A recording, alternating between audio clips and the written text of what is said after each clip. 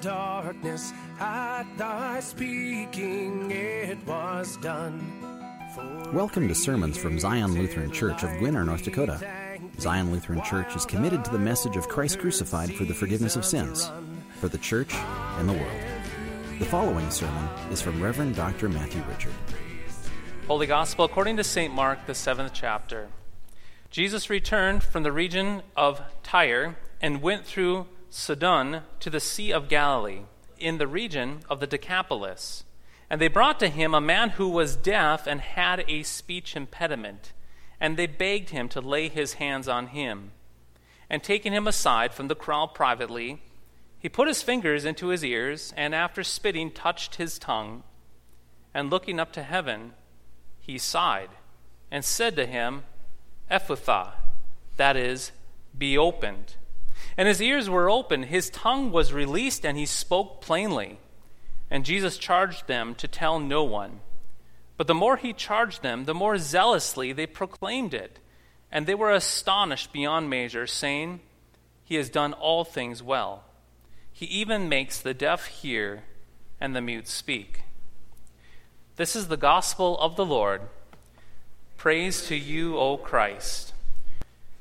In the name of Jesus, Amen. They brought a deaf and tongue-tied man to Jesus, and they asked Jesus to lay his hands on him. So fulfilling that request, Jesus put his fingers in the man's ears and saliva actually right on his tongue. And then he said these words, Be opened.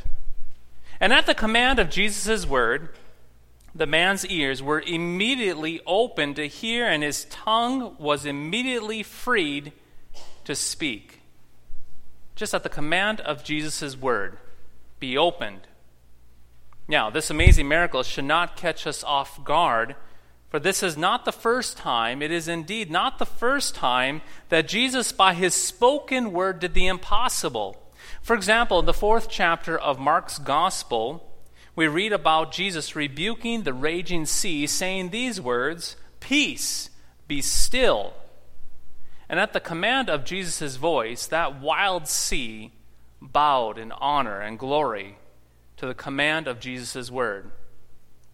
And who can forget, who can forget that encounter Jesus had with the man who was demon-possessed, like the mighty raging sea, and that deaf man, that demon-possessed man, and those demons within that man, they encountered a powerful word of Jesus. And they were kicked out of the demon-possessed man just by a simple command. The point being is this, my friends. When Jesus speaks, things happen. Waves bow down, demons shudder, diseases run, and sickness submits to the word of Jesus. That is right. The word of Christ, it actually does stuff. The word of Jesus is powerful. And here's the key point for us to take note of. That very same word of Jesus that was spoken to that sick man, and the very same word that was spoken to the demoniacs, that very same word that was spoken to the deaf man, and the storms and so forth in the New Testament, is the same word spoken by the prophets in the Old Testament as well. Indeed, Jesus is the author.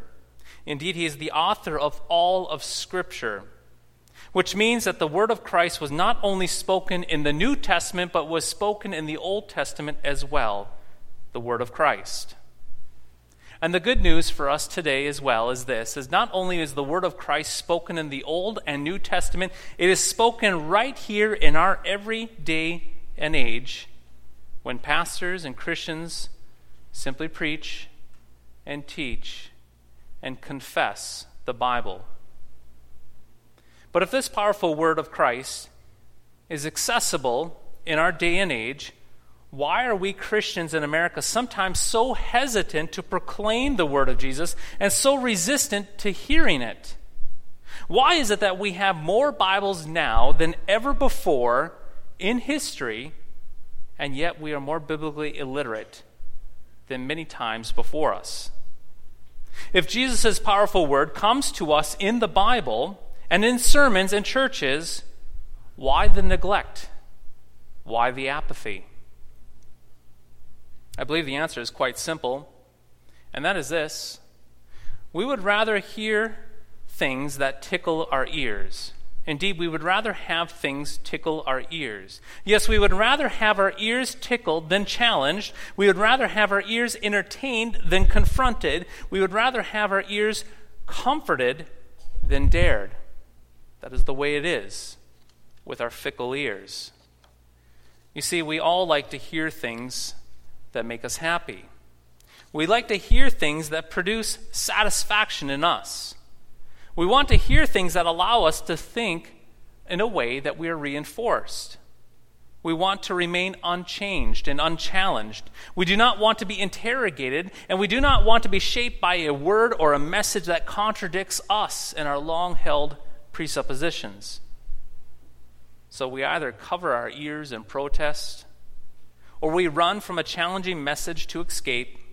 Sometimes we even attempt to replace that thought-provoking message with something else that tickles and entertains our ears. To the point, yes, to the point, we want to hear things that agree with us. Messages that tell us what we already think. Nobody, I repeat, nobody likes to be wrong, and nobody likes to be judged. Now, my friends, we can sometimes accomplish this selective hearing, when it comes to politics and sports, no doubt about it. We can simply tune out that television station or tune out that radio program that disagrees with us. However, the reality is that the word of Christ comes to us contrary to our thinking and contrary to our ambitions, whether we like it or not. You see, the word of Christ is not our word, but it is Christ's word. And because it is Christ's word, it will not always agree with us, and it will not always make us feel happy. And it may even rub us the wrong way. And so, we make sure not to share the word of Christ because of this, because it makes us feel uncomfortable. And because it makes us uncomfortable, it will surely make our neighbors uncomfortable. And if our neighbors are uncomfortable, they will think that we are weird.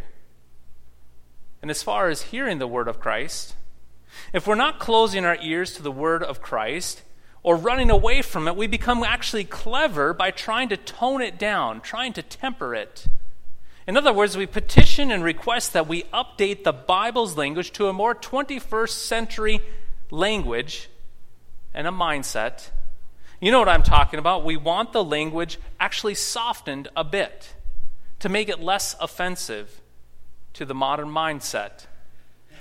For example, instead of the word sin, we want to use the word mistake instead. And the word hell, well, that one rubs us the wrong way. It makes us squirm. So we replace that word with a word such as place of the dead. And what about the word suffering? That word is replaced with the word inconvenience. These are just a few examples.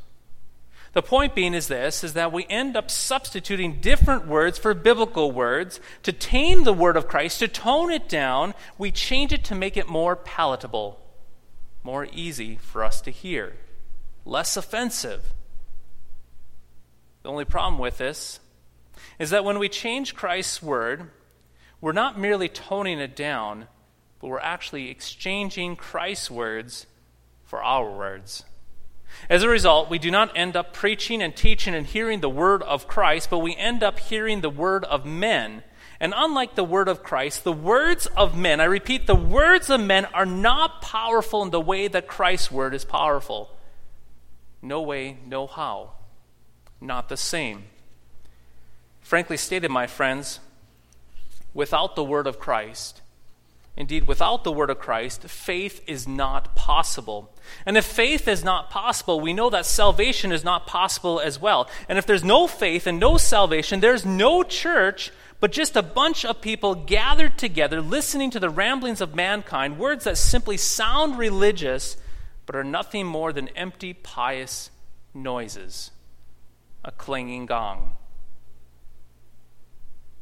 Now, dear friends, Christ's powerful words, the reality is they do not allow our thinking, our ideas, and opinions to stand, but Christ's powerful words destroy and scatter everything. The word of Christ takes everything captive. It destroys and crucifies whatever is in us that is not of his word. He does not allow anything to remain in us, which is all very good, even though it sometimes hurts. On the other hand, Christ's powerful words do not leave us utterly destroyed and scattered, though. There is more. Yes, there's more to the word of Christ. The word of Christ not only destroys, but it also creates. The word of Christ creates faith in us. Think about this for a moment. The Lord who spoke the world into existence in the book of Genesis, the first chapter, the word that creates everything through speaking, is the same Lord who spoke healing and faith to that poor deaf mute man. And the same Lord who spoke faith and healing into that deaf and mute man is the same Lord with the same word who spoke faith into existence in you and me. You see, we have all been where that deaf man is, or was. We indeed have all been where that deaf man was. We were deaf to the word of Christ, and our tongues were tied too. But someone loved us enough to bring us to Jesus, to place us before Jesus and beg Jesus to heal our deafness and release our tongues. And so for many of us, this happened in our baptisms when our parents picked us up, when our parents scooped us up and placed us under that mighty water of baptism, where the mighty word of Christ in the name of the triune God was placed over our head and our heart, words spoken above us and to us and into us. And so as a helpless babe, we were given ears to hear, and our tongues were released to confess. Nothing would ever be the same. You see, baptized saints, this is why we are people of the book, as they say. This is why we are about Christ's word. This is why all of our ministries are centered around the Bible, around the Word of God, around the Word of Christ, and never apart from the Word. You see, whenever the Word of Christ is spoken to you, whether in a sermon or a devotion or a hymn or straight from the Bible, Jesus himself is present and speaking his powerful word to you. And the very word of Christ that can open the ears of a deaf man, the very word of Christ that creates the world, the very word of Christ that silences the raging sea, is the same word that creates and sustains special ears of faith in you so that you might hear rightly. Yes, to hear of your sin, and to especially hear that for Christ's sake, for his sake, all of your sins are forgiven. That is what the word does for you. The word, it actually grants you repentance, grinds you to a fine powder in repentance and confession of sin. And that same word then takes and scoops you up, creates and sustains faith in you so that you might receive and confess and know that you're among the forgiven. And because faith comes from hearing the word of Christ and not from the words of mankind, we are captive to Christ's words. Yes, as Christians and as a church, we are captive to the Bible, for we know that through the Bible, Christ speaks to us, opening our ears to hear and opening our mouths to confess his praises. This, my friends, is the beauty. This is the beauty of the word of Christ. Faith comes from hearing. Through the proclaimed word, we are cleansed. My friends, baptized saints, it is the word. It is always the word of Christ. The word of Christ for you and for me. The word of Christ that creates faith. The word of Christ that sustains faith. The word of Christ that captivates us today and forevermore. In the name of Jesus, amen.